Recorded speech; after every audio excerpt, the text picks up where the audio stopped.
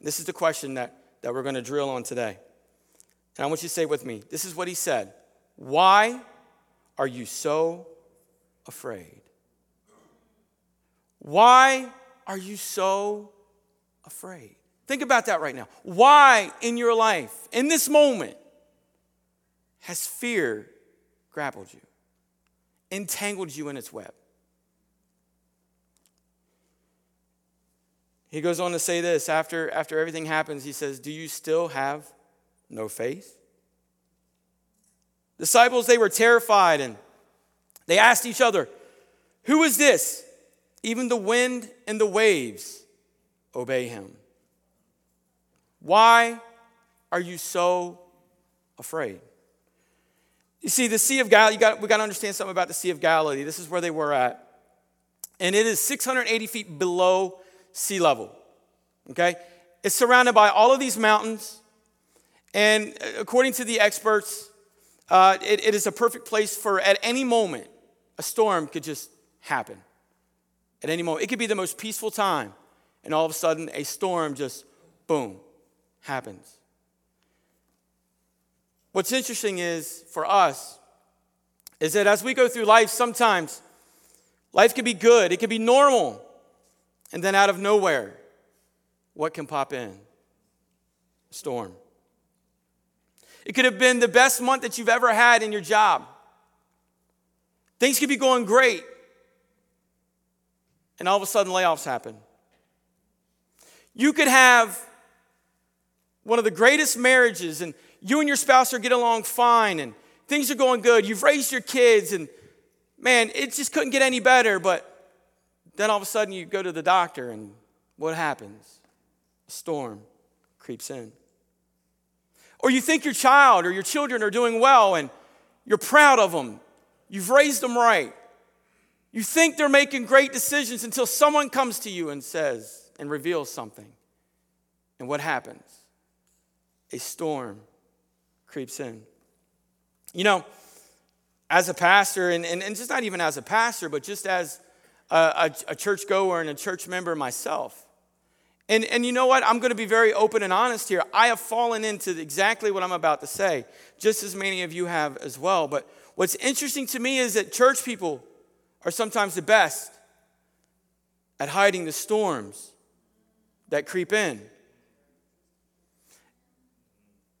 Sometimes we can come through the church door, and when we're greeted, we can kind of come through the door, and all of a sudden this fake smile comes on, and this cheerful and chirpy and great attitude begins to come out of us. And even though maybe a lot of things are falling apart in your personal life, in your relationships, your jobs, whatever you hold dear to you. Maybe it could be falling apart, but we just don't want to let people know this. And so we kind of put on that fake smile and greet one another. You know, sometimes we look good on the outside, and no one may know the hurt or the fear or what you're so afraid about. You know, things that you cry yourself to sleep over at night, or things that maybe even keep you up awake at night. The pressures of this world sometimes can be great. The pressures of your situation that maybe you are going through. And maybe it's not that you're going through, but maybe someone who you care about is going through, and you're concerned. You know, sometimes we'll take ownership of other people's problems because we love them.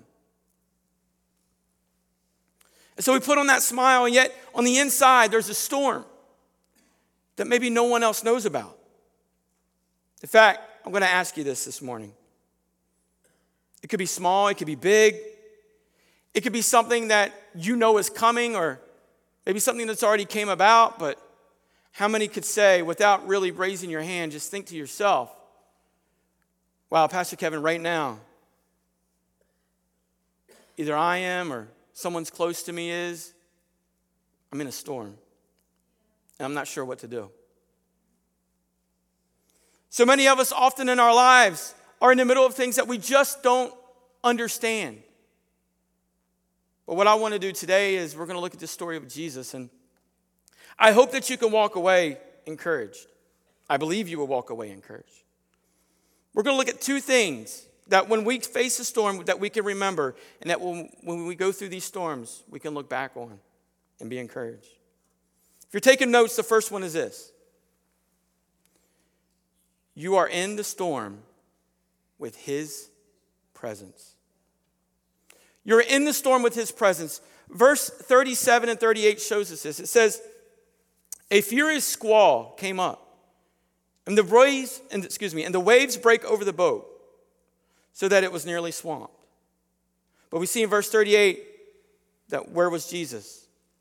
He was in the stern, sleeping on a cushion. He was in the boat. See, the disciples were in a storm, but Jesus was with them. His presence was with them. He was in the boat. Here's what happens so many times. We think to ourselves, and we want to justify this as much as we possibly can.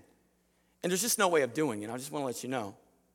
But we think to ourselves, but I'm a Christ follower, and I should not have to go through these struggles. Because I'm following Christ, these things should not be I should not be going through life, everything fine, and then all of a sudden a storm creeps in. You know what? God, I've given my life to your son. Therefore, it should be smooth sailing in my life. But that's not how it happens. In fact, this isn't in your notes or anything like that, but it says, Jesus had mentioned this at other times in Scripture. It says, in this world you will have trouble, but take heart, because I have overcome the world. Jesus never promised if you come to him that life would be easy and that it would be storm-free. He never promised that. In fact, the reality is the opposite. When you move from darkness to light, darkness really tries to creep in again. Think about that. Sometimes when you're in darkness, you're of darkness, you don't see the darkness. It's just life. But then when you're trying to do things the right way and you're trying to make the right decisions and you're trying to live the right life, when darkness creeps in, it's almost as if it's magnified, but guess what? It's not. It's just now you're trying to live a better life. So instead of looking at the darkness that creeps into our life as this big problem, we should understand that it's nowhere near as big as what it ever was before. The only difference now is that Jesus is in the boat with you.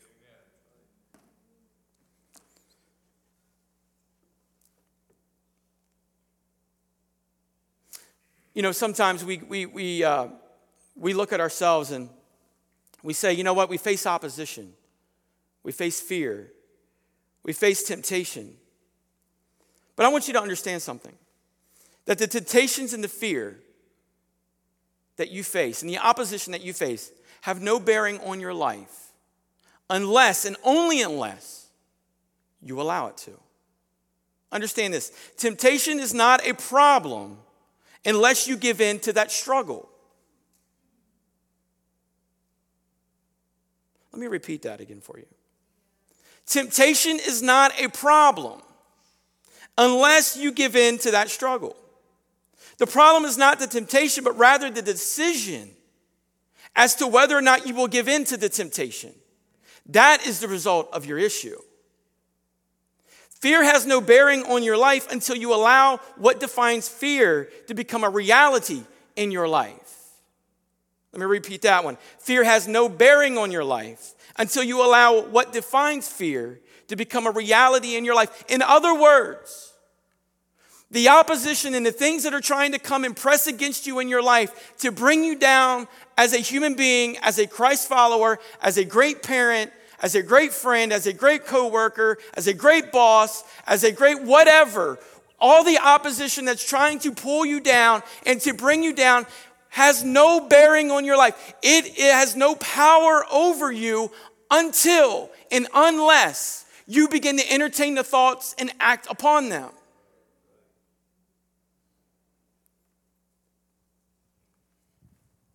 In fact, God never ever promised you that just because Jesus was on the boat, that the storm would never rock you. What he promised you is this: the storm will never sink you. Because why? God is for you. God is with you. And there is nothing that can take you out of the presence of God except for you. You see, Jesus was in the stern. He was on the boat, and that's the game changer. Watch this. Imagine this for a second. If the disciples would have never went to Jesus and awakened him, in their boat was the answer to their conflict. Open your ears, you're going to hear something powerful. In their boat was the answer to conflict. In their boat was the answer to their fear. To take what they possessed and used it is all they had to do. Some of you need to begin to take possession of what's in your boat and begin to use it.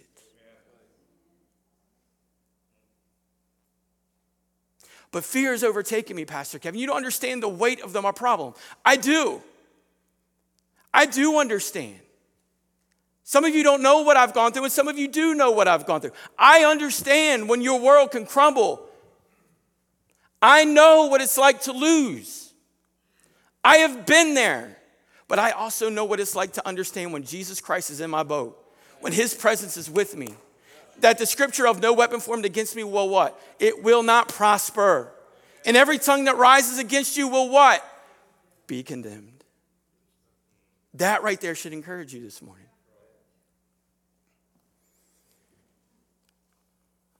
Many of you have just become too complacent, or maybe even rather lazy, to even take on these matters and give them to Christ. And then you look and you wonder as to why and how you are where you are today. See, every now and then, some of you, you're going in the middle of the storm and it's a really bad situation. And this is what we want people to think of us. How are you getting through that?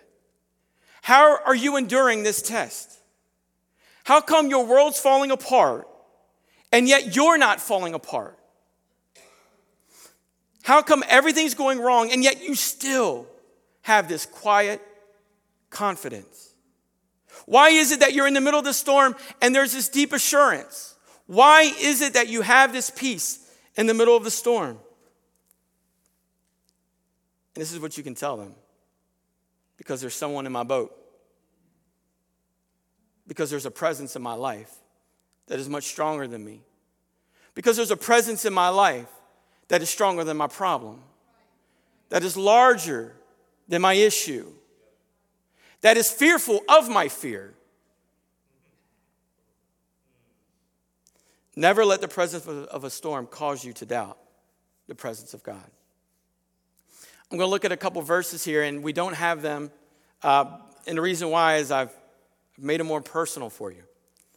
Psalms 46:1 says this. It says God is our refuge, but let's think about it for a minute. God is what? My refuge. He is my strength. He is my ever-present help in the time of trouble. He is with me in the storm. Hebrews 13:5. Never will my God leave me. Never will he forsake who? Me. Psalms 23. Even though I walk through the valley of the shadow of death. See, we're not staying there. We're walking through it, right? I will do what? I will fear no evil. Why? Because God is with who? God is with who? That's weak. God is with who? Thank you. He never ever promised that a storm would not rock you, but he promised that the storm would not sink you. You see, you are in his presence. It is with you. The second thing, I hope you write this stuff down. It's good. If not, you need to be on our app. You are also in the storm for his purpose. This is a hard one to understand. This was hard for me to understand. You're in the storm in his presence, but you're in the storm for his purpose. Think about this. I said a few words to you to start this message, and I said, Jesus said these things. We're going to get back to them in a minute. Now we're going to hit them up. Jesus' words were this: let's go to the other side. So, whose idea was it? It's an obvious question. It was Jesus' idea.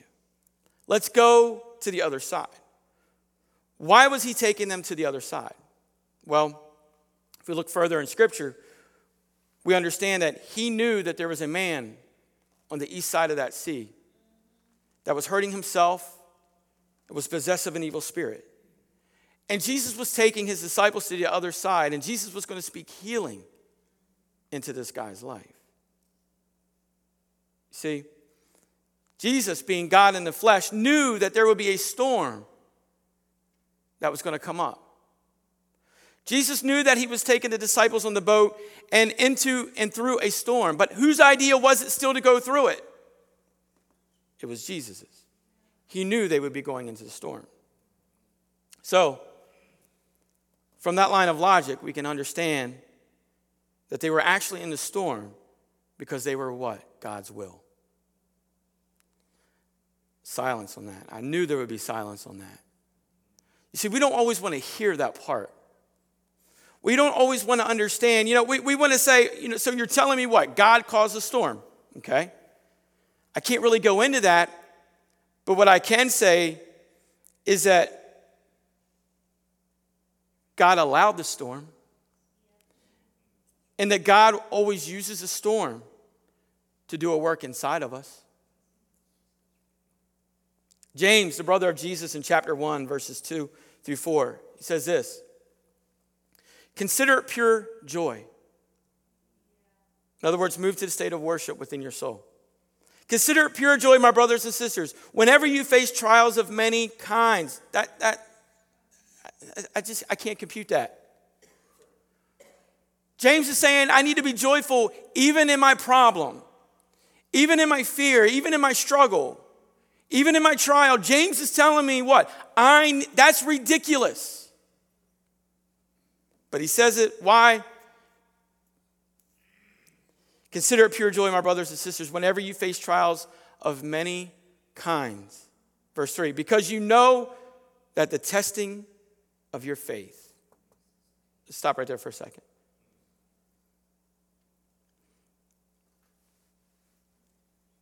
In order to advance in something, you first have to be what? Tested. You have to be tested. Watch this. Some of you have been praying, God, I want to grow in you. And God is saying, okay. He's been giving you the tools necessary. He's been educating you. He's been giving you his word. He's allowed you to feel his presence. And he's been doing these things. And you're still saying, God, you know what? I want to grow in you. And okay, well, you know what? Let's see where we're at. Sometimes he allows a storm to come into our life. Not that he created it. You see, with Job, he didn't create the storm, did he? What did he do? He allowed it to happen. We want to grow in Christ, but when we hit the storms, we want to back off. And we say, God, where are you at? Why aren't you helping me through this? Some of you could be in the middle of a test, and you need to understand that God is love. He may be allowing you to experience something, even testing your faith, so that he can promote you to another level of belief. And belief and faith produce perseverance, something that we all have to have. Because in verse 4, he says, let perseverance finish its work, so that you may be mature and complete, not lacking what? Anything. The reality is this. Many of us are immature spiritually. We're young in Christ. You may say, well, Pastor Kevin, I've been a Christ follower for 20 years. That's great. But you're still young. We're always going to be young in Christ. I don't want to be mature. I don't want to get to the spot where I can say, I don't need you any longer. Because when I get there, then I've got larger issues and bigger problems. I want to be, as my 5-year-old went to kindergarten, fresh and growing in Christ. I want to be tested. Yes. And I've been tested, and it's not fun. It hurts. But when God begins to promote you and you look back at the testing, you can go, it was well worth it. It was worth every single pain, every tear, every struggle, every doubt, every moment that you just wanted to throw your hands up and give up. You can look back and say, you know what? It was worth it. Stand up with me this morning.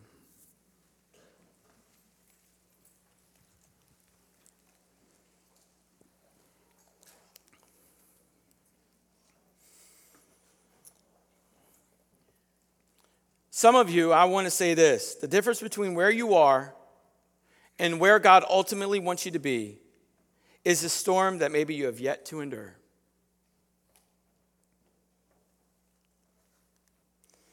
I don't know what the storms are for some of you that you have already faced. But while being here at this great church, and it is a great church, I have met some individuals who are great people. Every single one of you. And all of you have endured a storm, or 2, or 3, or 4, or 10. I'm going to stop, all right? And on the outside looking, you can see how people have grown. You can see the maturity that's taken place. I want you to understand something. That the storm you're going through has purpose. I promise you. The purpose is not to bring you down. The storm that maybe you're going through in life is not to destroy you. It's not. You know, I met a couple one time who was going through a really hard time, a really struggle, and I got to sit with them for a while and talk with them for several weeks and go over some things. And I knew the struggle was real for them in the beginning, and I looked at them at the end and I said, well, everything that we've been talking about and going through, was it worth it? Did it help? Yeah, it did. In fact, it saved them. Don't give up. Don't give up on that child that you've been praying for. Or that spouse you've been praying for. Don't give up. Don't give up on those promises, and I'm big on this. Most of my message revolve around this. Don't give up on those promises that God has promised you. Don't give up, because He's not done. You see, you want more of God, but yet you don't want to go through those trials. When you see the trial coming, don't look at it as a defeated spirit. Look at it. This is what God has designed me for. This is what He's been plugging into me. This is what He's been building up. He's built a foundation. I'm not going to allow my problem to tear it down. Instead, I'm going to build off of it, and God's going to flourish, and people are going to see great things in my life. Because God is moving. Listen, God is moving in your life. If you're going through a trial, I promise you, God is moving. His presence is there. He's in your boat. He loves you. Listen, even the waves in the wind obey Him. God loves you. So I don't want you to lose heart today. I don't care what doctors say. Yes, it's important. But I know who's a greater doctor, and that is my Savior, Jesus Christ. I don't care if your spouse has come to you and said, I don't want to be with you any longer. I know who the great counselor is. And that is Jesus Christ. And listen, if they walk out, forget them. He's going to build you up, I know. If you're fearful of your job, you know, sometimes you have to lose something to gain something better. Understand that you are in the plan and the will of God. Don't look at it as a defeat. Look at it as God is transitioning you to something greater and better for your life. See, sometimes it's the way we look at things. Jesus said that to his disciples. He's like, what, you ain't got faith? You don't have faith? In other words, he's saying it's the way you're looking at it. Don't look at your problem as your storm that's creeped in as a problem. Look at it as an opportunity for God to do something great in your life and in your family. I have no idea how I'm going to end this. I can just keep going. I think it's appropriate to go kind of this way. If you face a storm, or you're facing a storm, or you know a storm may be coming, and you want Jesus to wake up and to help you through it, if you want to have that confidence in your spirit, I got this. I got this, because the Bible says nothing can bring me down. No weapon, nothing someone's going to say can bring me down. That's you this morning. I'm going to ask you. I don't want you to kneel down. I want you to stand here, because I think it's going to be a lot of people. That's a hint. So come out of your seat.